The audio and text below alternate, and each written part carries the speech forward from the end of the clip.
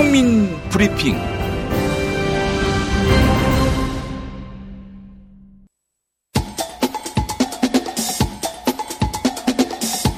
탄탄한 팩트, 날카로운 평론. 세상에 이런 시사 프로그램은 없다. 김용민 브리핑.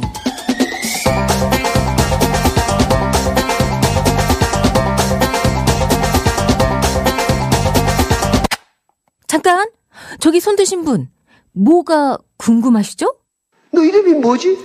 김용민입니다. 자, 오늘 광고는요 7,000원 운전자 보험부터 하겠습니다.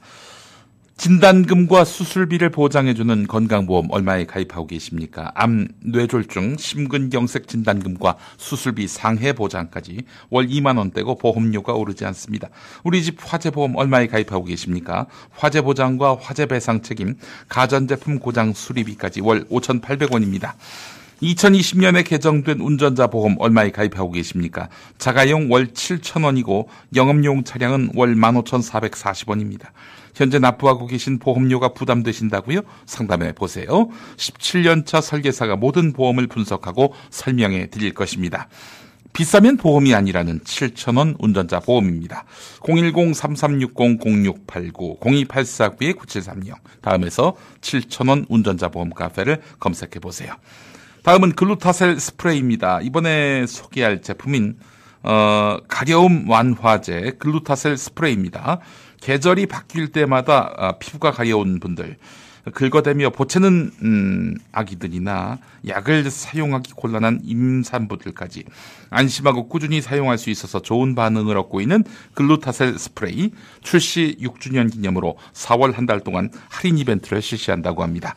전국에 있는 글루타셀 취급 약국이나 인터넷에서 할인된 가격에 구입하실 수 있습니다. 순한 성분의 피부진정 화장품 글루타셀, 4월 한 달 동안 신제품 약산성 비누도 추가로 증정해 드립니다. 다음 코골이 제로입니다. 코골이 제로 올 1월에 출시해서 1,000개의 제품이 생산되는 동안, 판매되는 동안 한 건의 반품도 없었고 중증 양압기 사용자들도 사용하고 있습니다. 병원에서 맞춤 제작하는 코골이 의료기, 비용만 200만 원, 제작 기간은 2주에 달하는데 코골이 제로는 86,900원, 그리고 5분 만에 만듭니다. 구입 즉시 효과를 얻으실 수가 있어요. 빠지거나 재구매 없이 다시 세팅 가능한 특허 기술로 한국식품의약품안전처 인증을 받았고 정부 지원으로 미국 FDA 출원 중인 K의료기입니다. 코골이, 입벌림, 비염, 수면 무호흡증 미루지 마십시오. 이미 양압기나 코골이 방지 기구, 입에 테이프나 턱밴드를 사용하는 분들도 네이버 검색 코골이 제로, 네이버 검색 코골이 제로 또는 1566-0783, 1566-0783으로 상담하시기 바랍니다. 옛날 뉴스.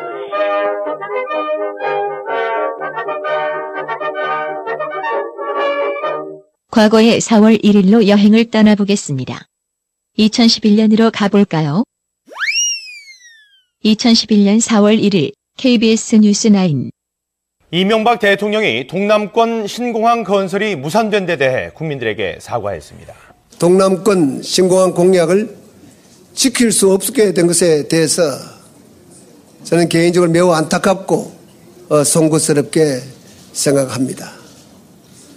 특히 영남 지역 주민 여러분들께도 심심한 위로의 말씀을 드리고자 합니다. 약속한 것을 뒤집어 놓고는 다 국익을 내다본 결정이었다고 주장. 다음 세대까지 부담을 주는 이런 사업을 나 하나 펴라 대통령이 그냥 결정만 하는 거니까 해버리자. 이런 생각을 하기에는 저는 책임 있는 대통령으로서는 할 수 없다. 이에 대해 여당인 한나라당 당연히 환영 성명. 대승적인 결정을 내릴 수밖에 없는 대통령의 고뇌와 진정성을 이해할 수 있었습니다. 민주당은 사과와 책임자 문책을 요구. 현 국민권익위원장인 전현희 원내대변인. 국론을 분열시키고 갈등을 야기시킨 것에 대하여 국민들 앞에 보다 진솔한 사과와 관련 책임자의 문책이 필요합니다. 이에 대한 MB의 입장은? 내각이나 그 청와대 문책성 인사는 없음을 말씀을 드리고. 그러면 끝인가? 아닌데. 친박 유승민 의원. 대구가 지역구인 유승민 의원은 더는 이 정부에 기대할 게 없다며 신공항을 추진하는 유일한 길은 확실한 의지를 가진 정권을 창출하는 것뿐이라고 현 정부를 정면으로 비판했습니다. 자기 대권주자 박근혜도 대대적으로 문제 삼고 나섰는데. 근데 이제 신공항 문제와 관련해서는 이것이 현 정부에서 완전히 폐기를 한 정책입니다. 근데 저는 이것이 국가 경쟁력 차원에서 앞으로 꼭 필요한 인프라다 이렇게 생각을 하고 있기 때문에 지금 현 정부는 폐기했지만 이것은 다시 추진을 하겠다고 이렇게 말씀을 이미 드린 바가 있습니다. 입지평가위원장도 장기적으로 남부권에 신공항이 필요하다 이런 말씀을 하셨습니다.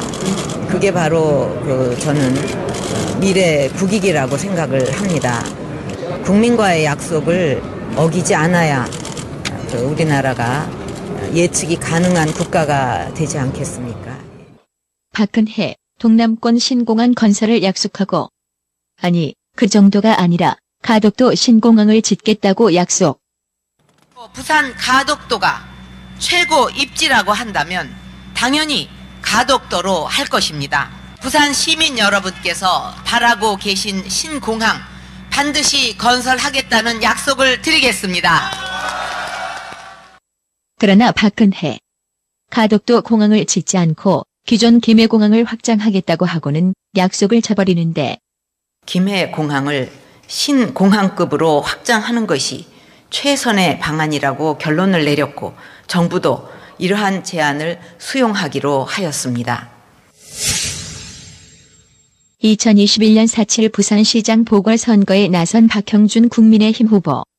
그는 이명박 집권기 청와대 정무수석까지 지낸 인물. 국제신문과의 인터뷰. 박형준 후보가 이명박 정부 시절 청와대 근무를 할 때 가덕신공항, 동남구 신공항을 반대한 것 아니냐. 실제 그는 2011년 4월 6일 MBC 손석희의 시선집중에 나와 다음과 같은 말을 했는데, 그러나 이명박 대통령은 처음부터 신공항이 국익에 기초해야 한다, 정치가 아닌 경제 논리로 판단해야 한다는 원칙을 갖고 있었습니다. 전문가 의견도 가까운 장래에 허브 공항을 만들 만한 항공 수요를 창출하기 어렵고 장기적으로 국가 재정에 부담이 된다는 것이었습니다. 이런 부담이 있는 사업을 현직 대통령이 시행하겠다고 결정할 순 없는 것입니다. 가덕도 신공항을 반대한 것 아니냐는 질문에 박형준은 절묘하게 피해 나가는데, 그 당시에 저는 가덕도 공항을 반대한 적이 없습니다. 거기서 지금 동남권 공항이라고 한 건 밀양을 상정한 개념이었지, 가덕도 공항을 상정한 개념이 아니었습니다. 부산시장은 유권자 신임을 얻어 되는가, 아니면 재치문답 퀴즈로 되는가.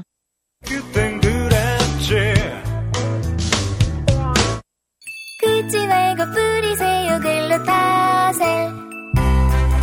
축하합니다. 여러분들께 꾸준히 사랑받아온 글루타셀이 런칭 6주년을 맞아 할인 이벤트를 실시합니다. 민감한 피부는 긁지 않아야 합니다.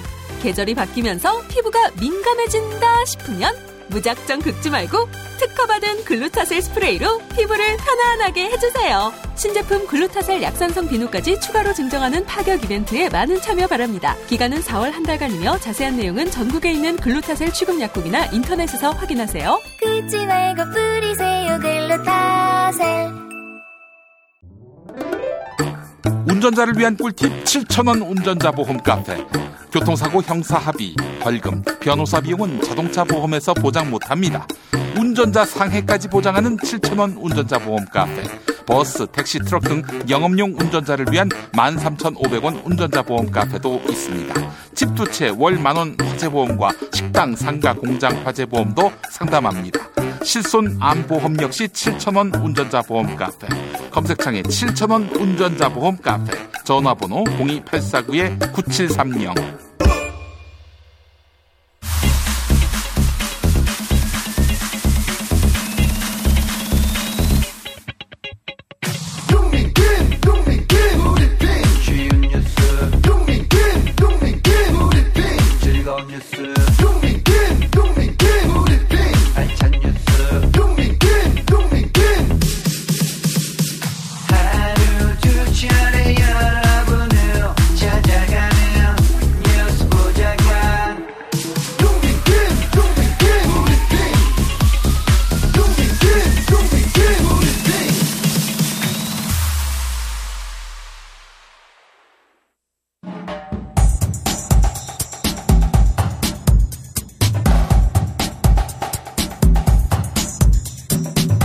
초점을 놓치지 않는 인터뷰, 용터뷰. 2009년 6명의 목숨을 앗아간 용산참사 피해자와 유족들이 국민의힘 오세훈 서울시장 후보를 비판하며 사퇴를 촉구했습니다. 오세훈의 어제 발언 때문인데요. 재개발 과정에서 전철련이라는 시민단체가 가세 매우 폭력적 형태의 저항이 있었다 이렇게 얘기했습니다. 자, 이 발언 때문에 사퇴를 촉구했는데요. 자, 그래서 오늘 특별한 손님을 모셨습니다. 용산참사 진상규명위원회 이원호 사무국장이십니다. 사무국장님 나와 계시죠? 네, 안녕하세요. 이원호입니다. 네, 국장님. 어떻게 여기서 사무국장을 하고 계세요? 저는 그 용산 참사가 있었던 2009년 1월 20일 당일부터 네. 현장에서 대책위 활동을 하고요. 네, 1년 예. 동안 유가족들과 함께 하고 음. 장례 치른 이후에도 해결되지 않은 과제들을 위해서 유가족들과 함께 활동하고 있습니다. 12년 동안 그럼 같이 동고동락 하신 거네요. 예. 자, 일단 그 오세훈 발언 어떻게 들으셨는지 여쭤보겠습니다. 이 용산 참사의 본질이 그 임차 상인들의 폭력 행위다라는 말을 듣고 아무리 시장 자리가 탐난다고 해도 어떻게 희생자들 그리고 피해자들에게 책임을 돌릴 수 있는지 정말 치가 떨리는 기분이었고요. 치가 떨린다. 유가족들도 마찬가지였습니다. 그러니까 유가족들은 12년이 지나도 여전히 2009년 1월 20일 그 고통에 갇혀 있다라고 말씀하시는데 다시 그 유가족들에게 뾰족한 대못을 박는 막말이 폐륜이다라고 생각이 듭니다. 네, 그래요. 치가 떨린다는 말씀이 가장 가슴에 와닿습니다. 제 기억으로는요, 용산 참사는 이 막루에 오르신 분들이 불을 붙인 게 아니라 전혀 그분들하고 무관하게 불이 붙어서 발생한 걸로 알고 있는데요. 무리한 진압만 없었다면 불행한 사태를 막을 수 있었다는 게 제 기억입니다. 제 기억이 맞습니까? 정확히는 발화 원인을 특정할 수 없다라는 게 명확할 것 같은데요. 그런가요? 예. 이 철거민들은 막루 안에서 올라오는 특공대원들을 향해서 막루 안에서 화염병을 던지지 않았다. 철거민들 스스로 죽겠다는 건데 네, 그렇죠. 우리가 왜 그러냐. 네. 그리고 실제로 그 남일당 건물 4층, 5층은 용역들이 장악하고 밑에서 불을 피워서 위로 또 올려보냈었거든요. 그래요? 그런 거랑 또 경찰 특공대원들의 진압 장비, 전동 글라인더나 이런 것들의 진압 장비가 실제로 막루 안에 발전기가 돌아가고 또 그 인화물질이 가득하기 때문에 그런 것들에 의해서도 화재가 날 수 있는 다양한 발화 원인이 있을 수 있는데 그걸 특정할 수 없었다는 게 명확한 거고요. 유일한 증거라고 얘기한 건 특공대원들의 증언이었어요. 특공대원들의 증언. 특공대원 중에도 한두 명이 철거민이 나한테 던지는 걸 봤다라고 증언을 했었는데 초기에 이것도 재판 과정에서 그때는 적개심 때문에 그렇게 말했다라는 등 증언의 신빙성들이 사실 재판 과정에서 다 없어졌거든요. 네네네. 그런데 판결은 정황적으로 철거민들의 화염병이다 이렇게 결론을 내린 거죠. 다만 근거도 없이 한 거네요. 그러니까 한마디로. 네, 다만 10년 만에 경찰, 검찰 과거사위 조사가 있었는데 화재 원인과 관련돼서도 검찰 과거사위원회에서는 화재 원인을 증명하기 위해서는 특공대원들이 내부를 촬영한 촬영 원본을 압수수색을 했어야 되는데 당시 검찰이 전혀 원본 압수수색을 하지 않았고 경찰 책임을 제대로 조사하지 않은 부실 수사였다라는 거를 이번에 또 밝혀내기도 했었습니다. 네, 그래서 국가인권위원회가 이거는 과잉 진압이다 이렇게 또 판단하지 않았습니까? 경찰의 과잉 진압, 특히 안전대책 없이 성급한 무리한 진압이 이 사망 사건을 불렀다라고 판단을 했습니다. 그렇다면은 폭력적 저항이다 이런 표현은 이건 그 인간으로서도 해서는 안 될 말 아니에요? 이건 진짜? 맞습니다. 아니 오늘 오세훈 씨가 그래서 가슴 아프게 생각하고 책임을 느끼며 죄송하게 생각한다. 그러더니 이런 논란 자체가 오히려 말꼬리 잡는 불필요한 논쟁이라고 생각한다라면서 여당에서 비판한 것에 대해 불편한 감정을 토로했습니다. 진정성이 없다고 봐야겠죠? 그렇죠. 변명으로만 일관하는 거라고밖에 볼 수는 없습니다. 네. 자, 이 사건이 오세훈 당시 시장과 어떤 연관 관계가 있었는지 설명해 주시죠. 이 용산 참사가 2009년 1월 20일에 발생했잖아요. 설 연휴 거의 직전이었을 겁니다. 바로 2년 전, 이제 1년 반 전, 2007년에 오세훈 시장이 직접 그 용산 역세권 개발부터 그 최종 부도 처리난, 네. 그다음에 용산에 한강변 준공된 지 7년 8년 된 아파트까지 철거하는 한강 르네상스까지도 발표하면서 네. 그때 사업비 수십조 원의 용산 부도심 개발 계획 프로젝트를 오세훈 시장이 발표를 했거든요. 그랬죠. 예. 그런 다음에 사실 용산의 땅값들이 폭등하고 용산의 개발 지역들이 아주 빠른 인허가, 그 이전보다도 너무나 좀 상식적으로 이해하기 어려울 정도로 빠른 인허가가 났던 거고, 그런 빠른 인허가는 빠른 철거와 폭력적인 개발을 부추겼었던 거죠. 네. 그렇기 때문에 철거민들이 대화조차 하지 못하고 폭력에 내몰렸고, 그래서 막루로 올라갔었던 거기 때문에 저희는 이 오세훈 시장의 막개발이 결국 용산 참사의 원인, 본질이다라고 생각합니다. 아, 그래요. 이 오세훈이 여기에 무관하지 않을 수 없는데, 예전에, 바로 그때 제가 TBS에 이제 고정 출연자로서 출연을 했는데, 그때 PD가 이명박은 비난해도 되는데 오세훈은 비난하지 말라고. 그때만 해도 TBS의 최고 책임자가 서울시 사업소였으니까 서울시장이었는데요. 아, 참, 치가 떨리네요. 자, 당시 용산 참사가 발생하고 말이죠. 온 사회가 정말, 울분과 또 아픔의 어떤 공감을 표시할 때 오세훈의 태도는 어땠습니까, 그때? 네.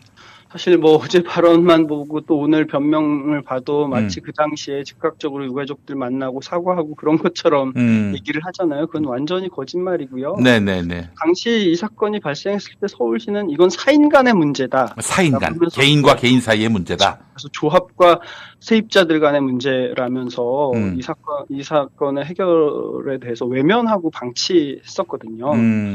심지어는 1월 20일에 참사가 발생했는데 3월 10일에 그러니까 한 달여 만에 장례조차 치르지 못하고 있는데 이 용산 사구역에 다시 개발 철거가 진행이 됐어요.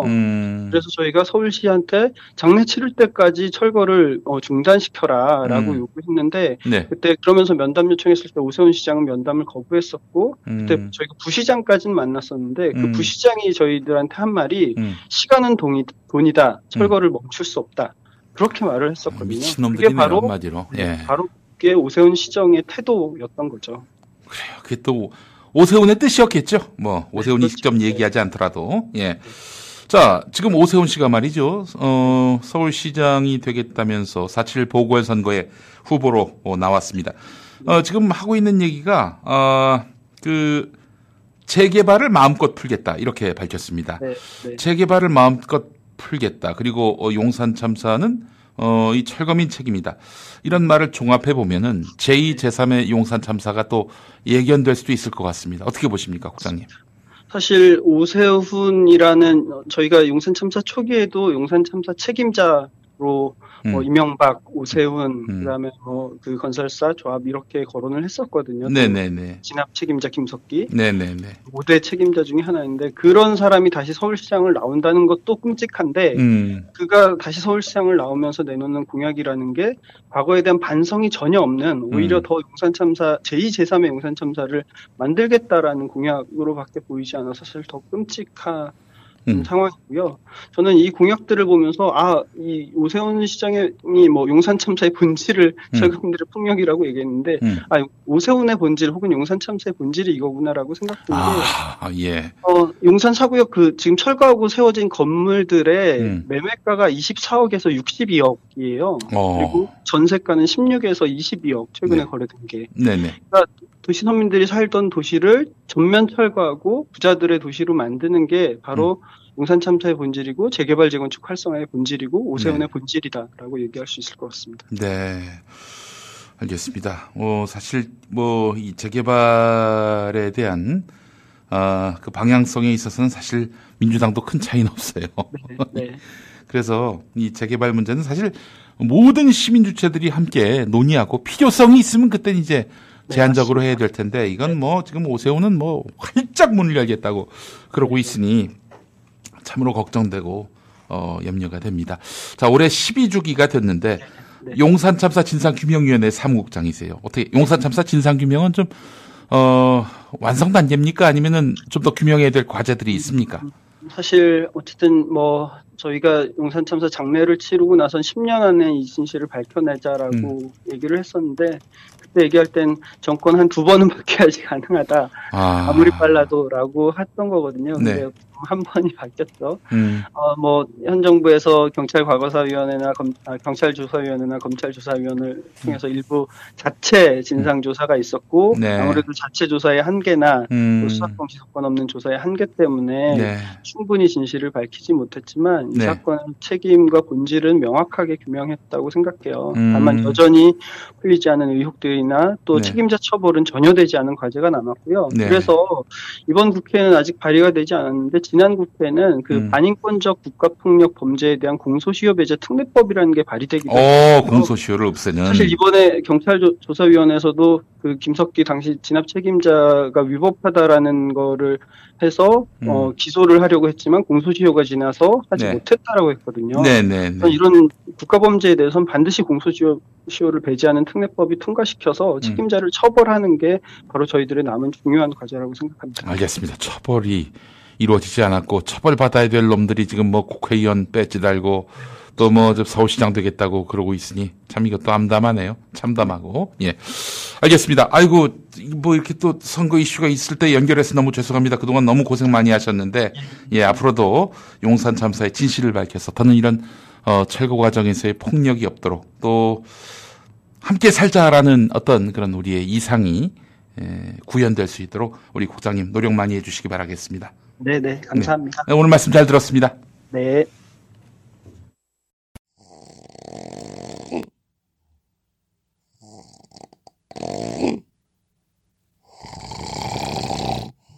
혹시 이렇게 입을 벌리고 코를 골거나 숨도 멈춰지나요? 그런데 왜 방치할까요? 치료비도 비싼데 효과도 믿을 수 없다고요. 그렇지만 코골이가 만성피로와 집중력, 기억력, 심장질환, 치매, 돌연사의 원인이란 걸 모르시나요? 자, 이젠 걱정하지 마십시오. 식약처 인증 수면무호흡증 특허 의료기 코골이 제로가 수백만 원의 부담을 86,000원으로 해결해 드립니다. 경증부터 중증 무호흡, 양압기 환자까지 만 13세 이상이라면 평생 건강한 수면을 보장합니다. 10년 생명 연장의 꿈 K 의료기기 코골이 제로. 유튜브 네이버를 검색하세요. 충남 금산의 넓은 인삼밭. 정성농장을 일군 농부아버지 이정열 씨. 자연은 노력한 만큼 내어준다. 그 자연의 마음을 알기에 정성농장을 더불어 일구는 아들 이성규 씨도 아버지에게 배운 것처럼 정직하고 또 성실하게. 정성농장 홍삼은 인삼 재배부터 가공 판매까지 모두 책임지고 있습니다. 그래서 대한민국 1등 품질을 자부합니다. 검색창에 정성농장 홍삼을 검색해주세요. 정성농장 홍삼. 전화문의는 010-9754-6972. 시사 직박구리. 한나라당이 서울시의회에서 압도적 의석으로 장악하던 2008년 서울시장 2년차의 시장 오세훈. 한강 르네상스 사업의 야망을 펼치던 무렵 용산에 와서 국가 경쟁력은 도시 경쟁력으로부터 나온다 하는 것이 많은 전문가들이 이구동성 동의하는 바입니다. 그런 의미에서 용산이 수행해야 될 역할이 정말 말로 표현할 수 있도록 크다 하는 점을 다시 한번 강조드리고 싶고, 그런 의미에서 저희 서울시도 이 사업이 앞으로 잘 갈 수 있도록 잘 챙기고, 그 과정에서 아까 몇몇 가지 역경이 있다 하는 말씀해 주셨는데 함께 하나하나 풀어가면서 정말 자랑스러운 서울의 중심 공간이 될 수 있도록 하는데 최선을 함께 해나갑시다 하는 말씀으로. 한강 르네상스 사업은 멀쩡한 양화대교를 수술대 위에 올렸는데 인터넷 언론 MTV 서울 정밀 안전진단에서 B등급을 받아 안전에 이상이 없는 것으로 알려진 양화대교 교각에 어떤 이유로 공사가 진행 중일까요? 바로 서울시 오세훈 시장이 야심차게 추진 중인 서해뱃길 사업 강행이 그 배경입니다. 서해로의 뱃길을 회복해 한강을 중심으로 한 수변 도시를 조성하겠다는 것이 주요 골자입니다.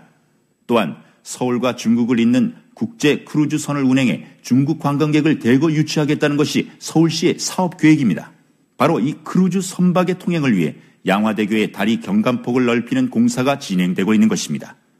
우리 실장님, 본부장님 계속해서 우리 양화대교 강행하겠다. 시장께서 역시 마찬가지십니까? 분명히 투자할 가치가 충분히 있고 꼭 필요한 시점이라고 저희는 판단하고 있습니다. 이와 관련하여 서울시의회는 2011년 서해백길 사업 예산을 전액 삭감하고 이에 질 수 없다고 마음먹은 오세훈. 서울시가 시의회의 반대로 중단된 양화대교 공사를 재개하기로 했습니다. 민주당 시의원들과는 개별 사안 협의가 난망하다는 결론에 이르게 되었습니다. 그래서 저는 시의회의 독단적인 의사결정으로 야기된 시민 불평이나 이대로 방치하지 않기로 했습니다. 우선 시의회의 예산 삭감으로 중단된 양화대교 공사는 시의회가 반대해도 조속히 재개해서 마무리하도록 하겠습니다. 계속 민주당 시의원이 방해하면 대통령 임명받고 추진하겠다는 오세훈. 끝까지 거절한다면 대통령과 담판을 해서라도 서해백길을 열기 위한 예산을 마련할 생각입니다. 그러나 오세훈, 길이 보이지 않자 무상급식 반대 이슈를 만들어 사퇴. 사퇴의 편을 듣자면 21세기 도시의 흥망은 아름다움으로 결정된다 해도 과언이 아닙니다. 아름다움의 가치를 전시행정으로 폄하하는 한 품격 있는 세계도시로 성장해 나아갈 수 없습니다. 삶의 휴식 공간을 늘려가고 다듬는 일을 토목 건축이란 이름으로 깎아내린다면 서울 시민의 안전과 삶의 질은 지금보다도 더 나아질 수 없습니다. 곧이어진 서울시장 보궐선거. 양화대교 사업을 끝내겠다는 박원순 후보. 양화대교라는 것은 결국은 한강운하사업을 위해서 만들어진 것입니다. 말하자면 한강운하사업은 이미 감사원도 적절하지 못하다고 지적했습니다. 더 이상 공사가 될 수 없는 것입니다. 그렇다면 이 양화대교 공사는 처음부터 있어서는 안 될 공사였죠. 그런데 지금 공사 80%가 진행됐고 나머지를 하자고 주장하시는 겁니다. 100억이 더 들어갑니다. 1년 동안 디귿자 운행을 시민들이 그 불편을 감수해야 됩니다. 또 위험하기도 합니다. 이미 2명이 공사하면서 벌써 교통사고로 죽었거든요. 사망했거든요. 저는 이 100억이 적은 돈입니까? 109석 중에 101석을 차지한 2021년의 서울시의회 민주당. 조상호 원내대표는 오세훈의 한강 르네상스로 서울시가 빚더미에 올랐다고 수뢰. 한강 르네상스 사업으로 그럴싸하게 포장을 하죠. 전시행정과 대규모 토건 사업을 강행했습니다. 광화문 광장, 세빛둥둥섬, 동대문 디자이 플라자, 동인 아라바길, 양화대교 공사 등 그렇죠. 여러 가지가 있습니다. 거대한 투자를 많이 하다 보니까 서울시의 재정이 거의 파탄 지경에까지 이르렀었어요. 채무만 해도 20조. 예. 네, 그래서 하루에만 이자가 21억 원씩 계속 지출되었고요. 1년으로 따지면 이자만 7,700억. 2021년 서울시장 보궐선거에 나온 오세훈, 한강 르네상스 시즌2를 시작하겠다고 큰 소리로 떠드는 중. 양화대교 엄마 행복하자. 아프지 말고 좀 아프지 말고. 오빠, 아침부터 왜 이렇게 기운이 없어요? 박지희 씨, 코업을 못 먹어서 그래. 너무 바빠서 코업 주문할 시간이 없어. 김엄마 같은 분들을 위한 코업 정기배송 2+2 이벤트. 코업이 자동으로 결제하고 보내드리는 정기배송 서비스를 시작합니다. 한 번 신청하면 떨어지기 전에 알아서 보내주니까 귀찮게 매번 주문할 필요가 없습니다. 페로산 마카와 멀티비타민을 한 번에 코어업. 정기배송 신청하면 2+2 편리함 2배, 선물 2배. 검색창에 코어업 검색하세요. 일로. 아버지 뭐 하시노? 말해라. 아버지 뭐 하시노? 누구 아버지가 재벌 회장이어도 열라면 1339로 문의하세요. 김용민 TV 이기자 코로나19 캠페인이었습니다. 김용민입니다. 제가 책을 썼습니다. 마이너리티 이재명. 도정 지지율 80%. 경기도지사 이재명. 벨트에 감겨들어 뭉개져버린 제 손가락을 보고 프레스 사고로 비틀어져 버린 제 왼팔을 보고 장애와 인권을 비관해 극단적 시도를 2번이나 하는 저를 보고 또 우셨습니다. 죄송합니다, 어머니. 역경은 그를 더욱 단단하게 했다. 기득권자와 싸우지 않으면 적폐 청산과 공정사회 건설은 불가능합니다. 유능한 진보를 증명하고 확장성을 증명한 이재명. 소년공에서 1360만 도민의 심부름꾼으로 이재명의 대동세상을 향한 발걸음을 주목합니다. 마이너리티 이재명, 김용민이 썼습니다. 지식의 숲, 인터넷 서점에 있습니다.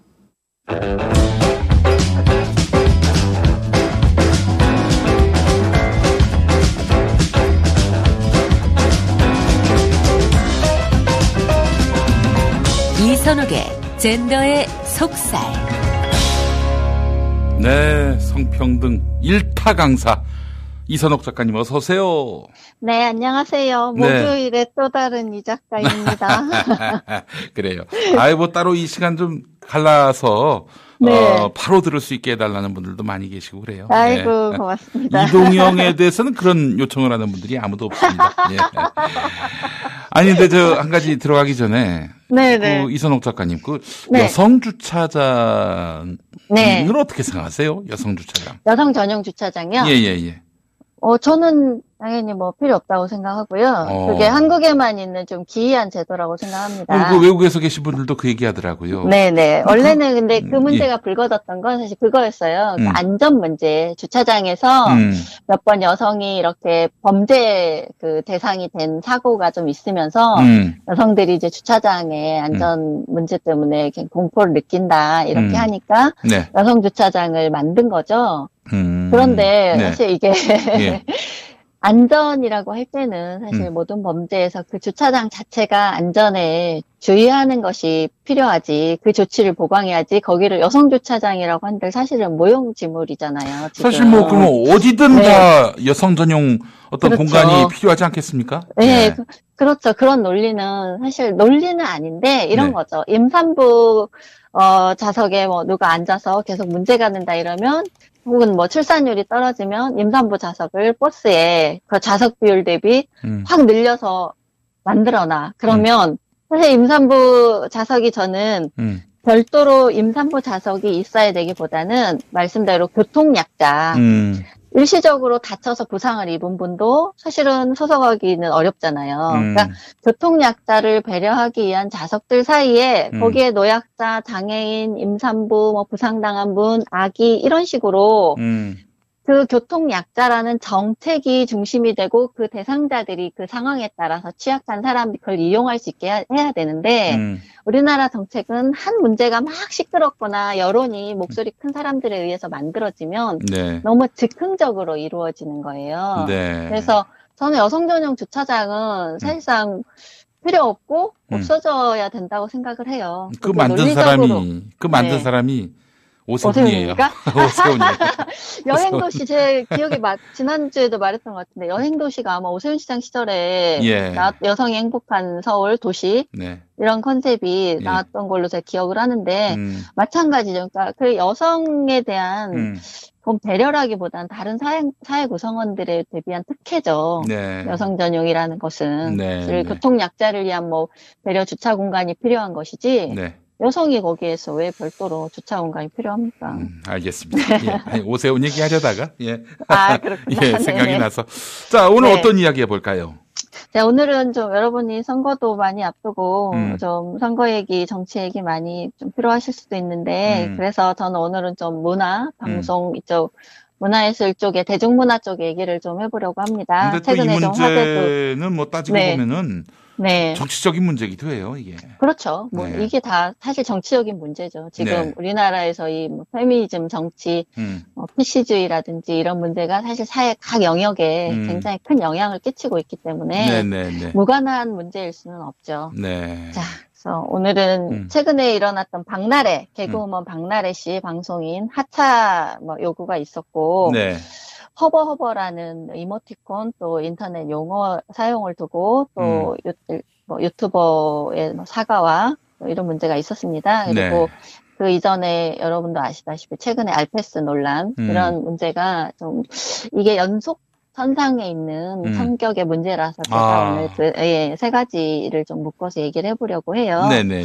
어떤 면에서 연속 선상에 있냐면 이 세 가지의 사태를 관통하는 하나의 일관된 주제가 있습니다. 뭐냐면 알페스, 허버허버, 박나래 하차 사태 이게 그동안 계속 이루어졌던 뭐 여성 혐오나 성차별, 여성 비하, 여성에 대한 뭐 성희롱 이런 식의 문제제기 때문에 많은 뭐 방송 대중문화 예술인들이 혹은 창작인 제작자들이 타격을 입고 어떤 분은 뭐 하차도 되고 퇴출도 되고 이런 일이 연달아 있었잖아요. 하여간 창작할 때마다 고려할 게 많으니까. 네네네. 뭐 굉장히 그 예술가들이 억압을 당해요. 네.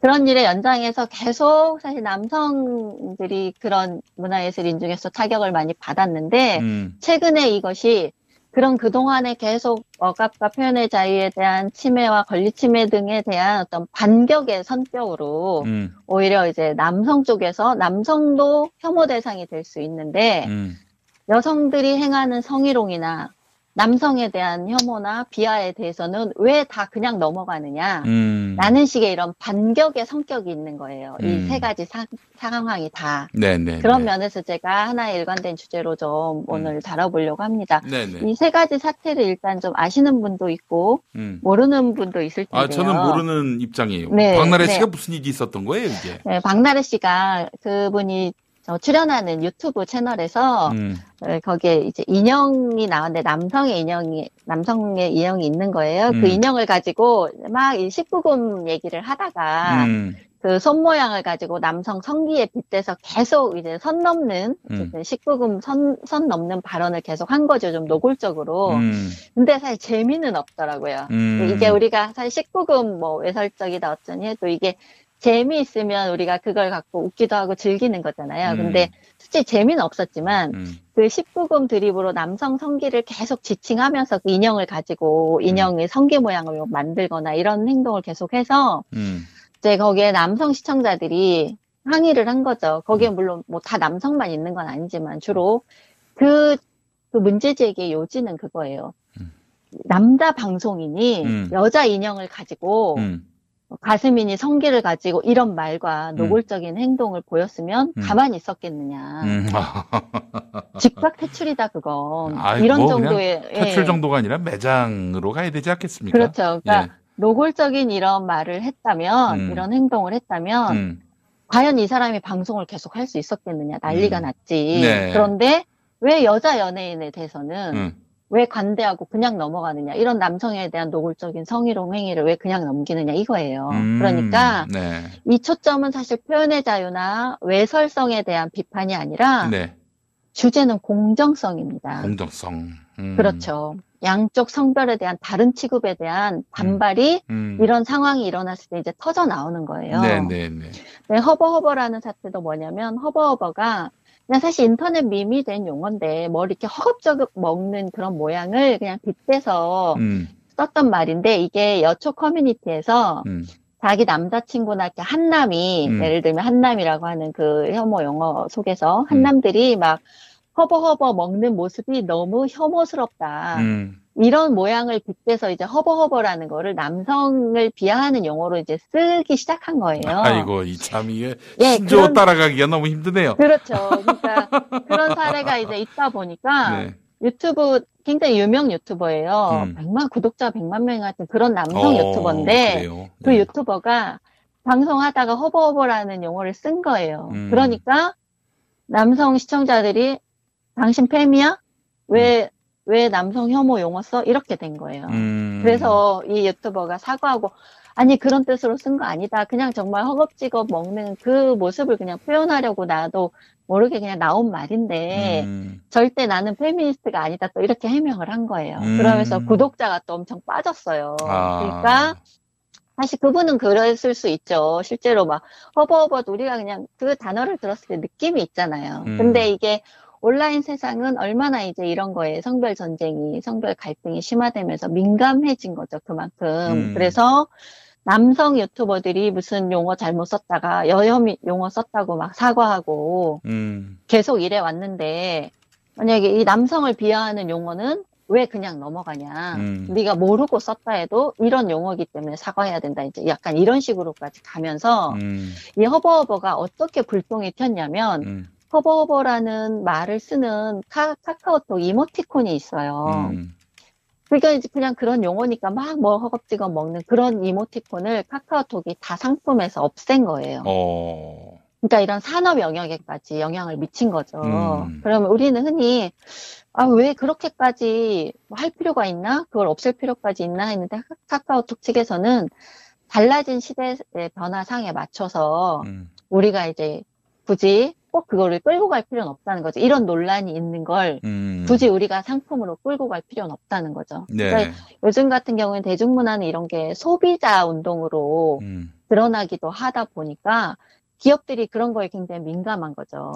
이모티콘 같은 건 젊은이들이 많이 쓰는데 허버허버를 보내면서 그걸 약간 혐오식으로 쓴다면 이 기업 측에서도 좋을 게 없고 하니까 재빠르게 그걸 다 삭제해버린 거예요.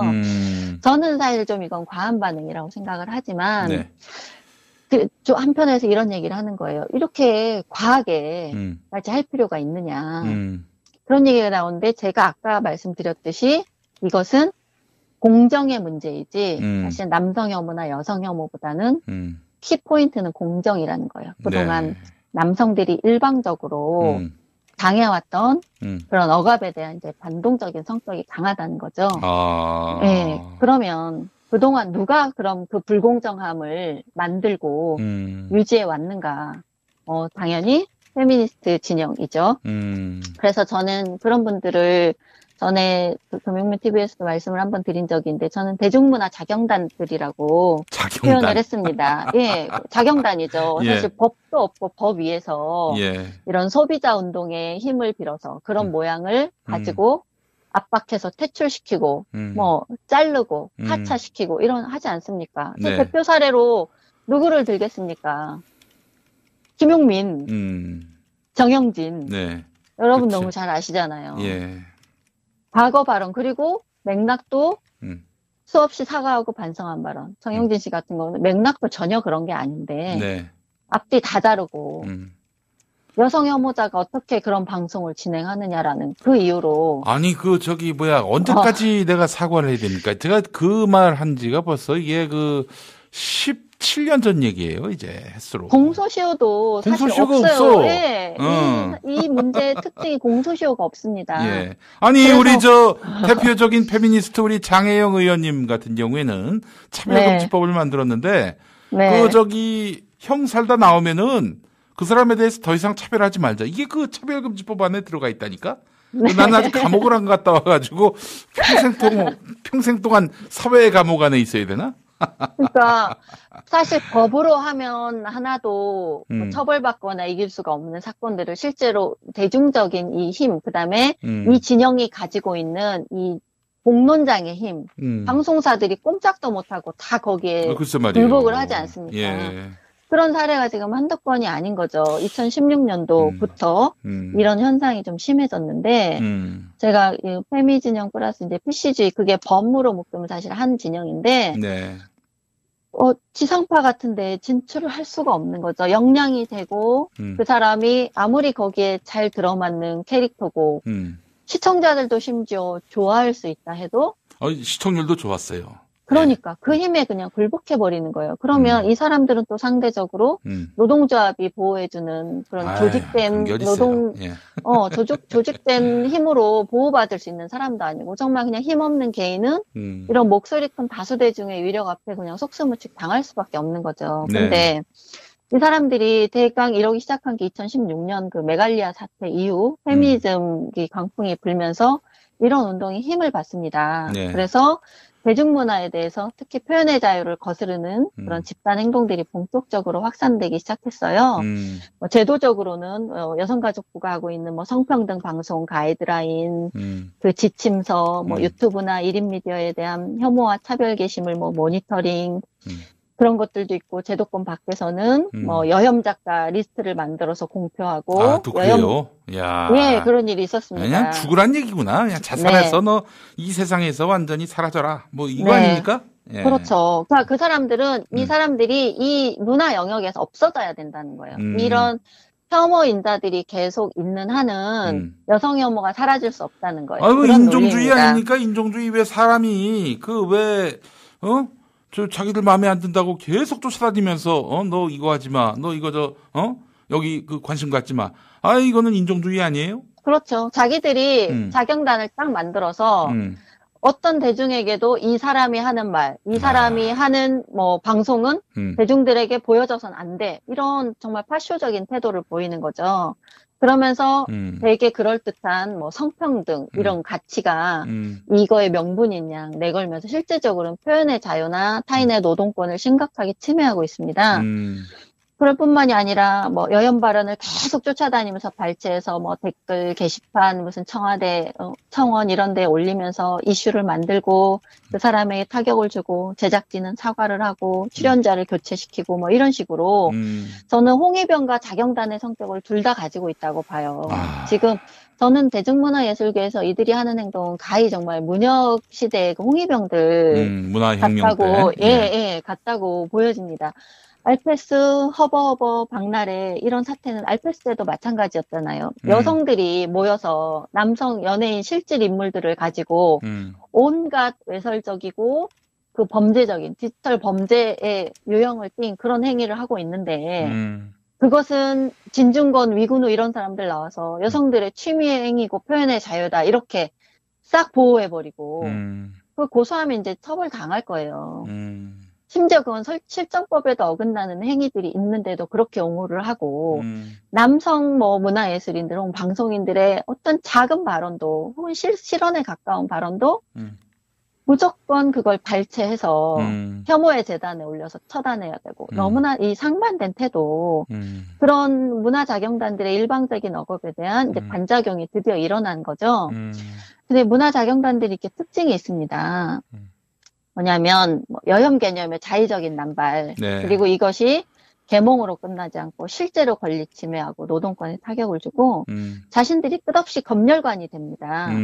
페미니스트, 진보단체, 여성단체, 진보매체 이들의 공세에 계속 우리 사회는 일방적으로 끌려가고 있고 법학 혹은 법위에서 자신들의 그 말하자면 폐악질을 공익이라는 명분으로 내세워서 동료 시민의 권리를 침해하고 노동권에 사각지대에 있는 프리랜서 방송인들에게 계속 피해를 주고 가장 중요하게는 남성에 대한 조롱이나 비하에는 무관심하고 무감각하고 때로는 옹호하기까지 합니다. 이런 특성을 보이는데 최근에도 이 반작용에 의한 사례들이 참 많이 있었어요. 최근에 문화자경단 사례들이 많이 있었는데 그 본의 아니에 나오는 남성 개그맨 즉각 퇴출됐잖아요. EBS 사장님이 사과하고 근데 그분은 정말 억울한 거예요. 지금 1인 시위하고 있습니다. 아, 그러니까 그래요? 전혀 화면에서 다르게 보인 게 무슨 갑자기 폭력 사태, 여성 혐오 사태로까지 번진 거예요.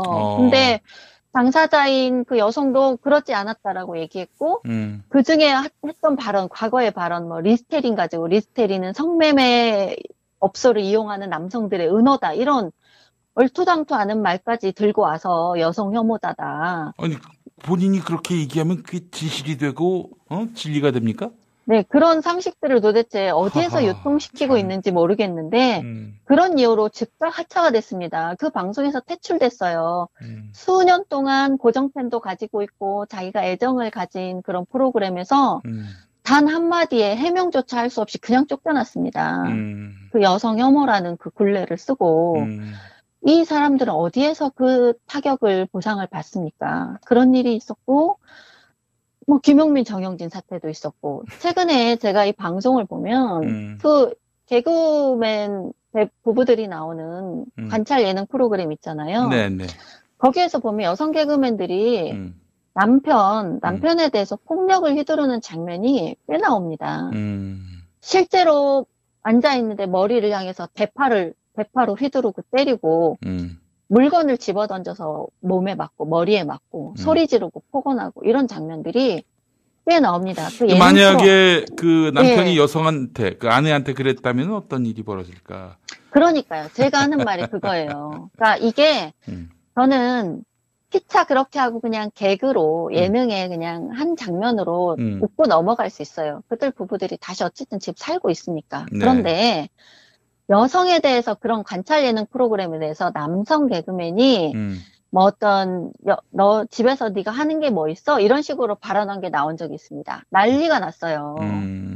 그런 발언했다고 시대착오적이고 여성을 비하하는 발언을 했다고 난리가 났습니다.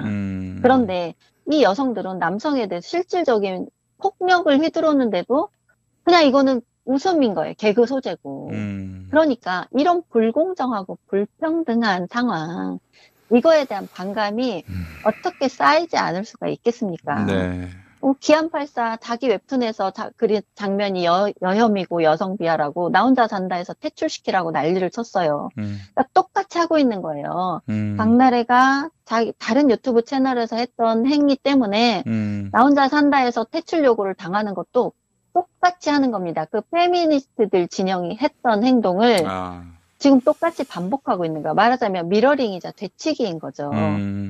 근데 이걸 가지고 마치 남성들이 여성에 대해서는 더한 억압을 한다. 또 이렇게 나오더라고요. 여성 연예인에 대해서는 이렇게 더 쉽게 괴롭히고 더 쉽게 퇴출 요구를 하고 여성 연예인은 더 쉽게 당한다. 언젠가 또 그런 얘기도 들었어요. 아니 왜 남자는 항상 이렇게 무시당하고 홀대당하고 그러는데 이 부분에 대해서는 주목 안 하냐 했더니 미러링이라는 표현을 제가 그때 들었어요. 남자들은 그렇죠. 예. 다 자기들은 미러링이고 실제 여성들은 자신들이 여성이기 때문에 더 가혹하게 당한다고 하지만 지금 사례들을 보십시오. 방송에서 그 예전에 SNL에서는 그 개그우먼 이세영이 남성 아이돌 성기를 이렇게 만지는 그런 행동을 해가지고 남성 연예인들이 막 황급하게 자기 앞을 가리고 또 생방에서 실제로 그런 행동을 했습니다. 네. 그래서 경찰 수사까지 받았어요. 그래요? 그걸 누가 신고했냐면 방송을 본 팬들이 신고를 했습니다. 그러면서 여성 연예인이 나왔는데 남성 연예인이 그 여성의 성기를 만지거나 가슴을 만지려고 했다면 그게 그냥 넘어갈 수 있었거든요. 그냥 바로 구속이죠. 네. 포인트는 그겁니다. 네. 여자가 하면 로맨스고 취향이고 개그고 남자가 하면 범죄냐? 이겁니다. 둘 다 하면 안 되죠. 둘 다 하면. 그래서 이거예요. 제가 이제 오늘의 결론이 그건데 말씀드렸듯이 페미 진영은 이런 사태를 그간의 여성들이 당했던 억압이나 불공정에 대한 반작용으로 보는 시각이 전혀 없습니다. 이 상황 자체를 새로운 여성 혐오이자 여성에 대한 억압이라고 규정을 해요.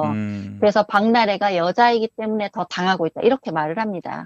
기안84 당했던 거는 이 사람들에게 아무런 영향이 없습니다.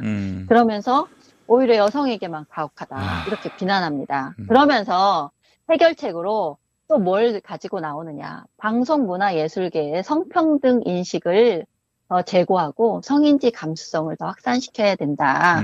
그래야 이런 사태가 해결된다라고 하면서 성평등, 성인지 감수성을 또 해결책으로 들고 나옵니다. 그러니까 여성의 또 공격을 페미니스트가 강사인 성평등 교육이 또 가동돼야겠네요. 그렇죠. 예. 온라인 대중매체에서 이게 여성가족부가 내놓은 문화예술 교육 분야 성평등 과제 중에 이런 게 있어요. 온라인 공간에서 성평등 확산, 미디어의 외모 성형 지상주의 개선, 시민 청소년으로 구성된 대중매체 온라인 모니터단 운영, 성평등 게임 안전 분야 종사자 성평등 교육 강화. 그런데 제가 성평등 과제에 줬습니다. 여성 영화인들과 만남, 영화를 통한 성평등 가치 확산, 여성주의 뮤지션들과의 만남, 미술작품, 여성 문화사 등을 통한 여성의 현실과 이상 고민. 이게 성평등하고 무슨 상관이 있습니까? 도대체 여성 영화인들을 만나야 성평등입니까? 문화예술인들 사실 다 같이 어렵고 여성 영화인이 여성가족부가 만나고 그걸 돈을 들여서 행사를 하고 그런 걸 한다고 해서 성평등이 이루어집니까? 이런 거를 해결책이라고 내놓는 거예요.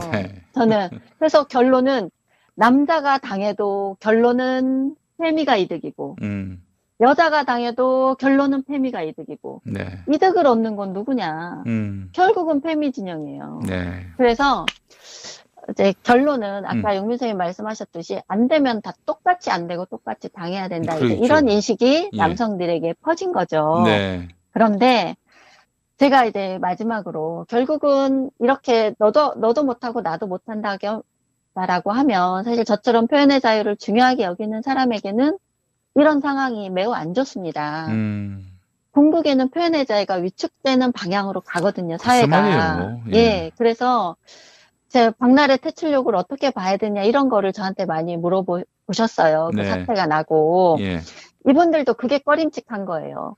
그 억울함과 공정하지 않은 건 이해를 하는데 그렇다고 해서 맨날 남자들은 당하고 여자는 그냥 넘어갈 수는 없지 않느냐. 이런 거예요. 제가 그 마음을 잘 이해를 합니다. 제가 그래서 한 가지 이걸 한번 사태를 정리해보면 자, 가장 1번은 모두가 어떤 검열이나 압박 없이 표현의 자유를 마음껏 누리는 상태. 저도 그게 좋아요. 이것은 정의롭고 평등합니다. 가장 이상적이죠. 자, 두 번째 상황은 한쪽 성별은 자유롭고 한쪽은 검열과 압박을 당하는 부자유 상태에 있습니다. 지금 상태죠. 이것은 일단 정의롭지 않은 부정이고 불평등하죠. 자, 세 번째. 모두가 서로를 검열하고 압박해서 둘 다 부자유한 상태. 이것은 부정의하죠. 부자유하니까. 부정의한데 평등합니다. 자, 이 상태 세 가지가 있는 거예요. 그러면 정의롭고 평등한 일의 상태가 우리한테는 가장 이상적이에요. 그러나 그동안 이의 상태, 아까 부정의하고 불평등한 이의 상태가 지속되어 왔습니다. 이건 부정의하고 불평등이므로 최악이에요. 그런데 3은 부정의하긴 하나 둘에게 똑같은 책임을 지운다는 면에서는 평등한 거예요. 바로 남성들이 요구하는 공정이죠. 그러면 이걸 플러스 마이너스 요소로 볼 때 부정의의 불평등까지 최악인 2보다는 3의 상황은 평등 요소에서 플러스가 있는 거예요. 그래서 대중들은 어차피 자유롭지 못할 바에는 공정하게라도 책임을 지어야 된다. 이렇게 주장하는 것입니다. 그러니까 이들을 자유의 논리로 설득을 하려면 우리가 이의 상황을 만든 아까 부정의하고 불평등한 상황을 만든 페미 진영에게 분명한 책임이 있음을 먼저 인식을 시켜야 돼요.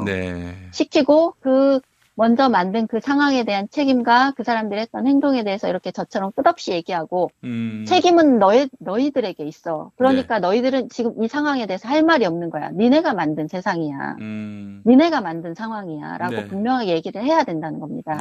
그리고 앞으로 그런 방송사들이나 제작사들이 이런 해악질에 굴복하지 않아야 한다는 그런 메시지도 우리가 계속 요구해야 된다는 거죠. 그래서 오늘은 좀 그런 말씀을 드리고 싶었습니다.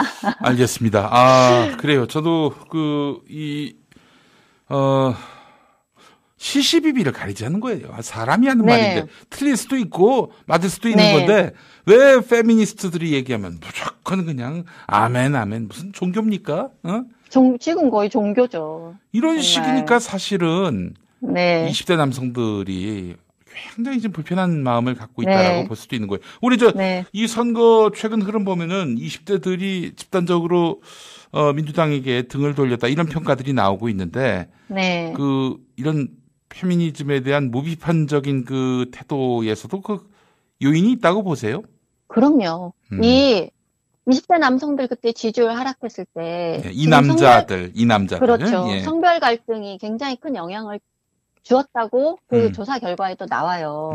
남성과 여성이 성평등을 바라보는 관점이 다르고 그런데 이 정부가 여성에게만 계속 특혜를 주고 남성을 오히려 차별한다. 이 인식이 지금 있습니다. 이 사람들은 공정을 원하지 남성에게 특혜를 달라고 요구하지 않아요. 이 남성들은 정말 키워드는 공정입니다. 공정하게 대해달라. 남성들이 여자만 군대 가라고 하지 않아요. 여자도 군대 가라 그러지. 여자들은 남자만 군대 가야 된다고 하잖아요. 데이트 비용 같이 내자 그러지 여자가 다 내라고 하지 않아요. 여자들은 남자가 내야 한다고 하잖아요. 그러니까 공정이나 평등을 바라보는 20대 남성들도 특히 20대뿐만이 아니라 이 남성들의 생각이 여성들과 너무 다른데 정부는 아까 제가 말씀드린 대로 그래서 방송에 이런 문제가 일어나면 성평등 교육해야 돼. 성인지 감수성 교육해야 돼. 교육 대상은 남자인 거예요. 남자만. 교육하는 건 여자 페미 강사가 하고. 이런 루틴이 이제 계속 자리를 잡다 보니까 남성들이 분노가 계속 쌓일 수밖에 없는 거죠. 이 점을 너무 간과하고 있으니까 참 답답해요. 정말 그렇습니다. 너무 간과해요. 이 부분을. 정말 모르시 알고도 그러는 건지 이제 남성표가 워낙 적다고 어차피 안 올 표라고 생각하시는 건지 저는 표로도 물론 중요한 문제이긴 하지만 사실은 이거에 대해서 토론하면은 본전도 못 찾는다 아마 이런 판단을 하고 있을 거예요. 틀림없이. 그러니까 비겁한 겁니다. 비겁한 거예요. 비겁하죠. 예. 공정이 정말 이 시대의 화두라고 모두 다 얘기하지 않습니까? 특히나 젊은이들한테 그것이 얼마나 민감한지도 알면서 계속 이 방향으로 간다는 게 오늘 또 마지막으로 답답한 얘기로 참 답답합니다. 그래서 공정이 화두인 세상에서 이 젠더 분야의 성별의 불공정함을 이토록 그 취급을 못 받고 있는 이 상황이 계속 이런 말하자면 그 삐뚤어진 마음이 어디로 향할지 그게 또 선거에서 어떻게 드러날지 여러분이 좀 아셨으면 좋겠어요. 예, 알겠습니다. 다음 또 녹음 일정이 있어서 여기서 또 마무리해야 될 것 같습니다. 예. 알겠습니다. 자, 이선옥 작가님 말씀 잘 들었습니다. 네, 오늘도 고맙습니다. 네, 김용민 브리핑 오늘 순서 마무리합니다. 자, 8시 반부터는 꼼찰청장에서 뵙도록 하겠습니다. 시청해주신 여러분 감사합니다. 김용민 브리핑과 함께한 시간 어떠셨어요? 구독하기, 별점 주기, 댓글 달기, 후원하기로 응원해주세요. 이 방송을 유튜브 김용민 TV를 통해서도 만날 수 있는 거 알고 계시죠? 그럼 다음 시간에 다시 만나요.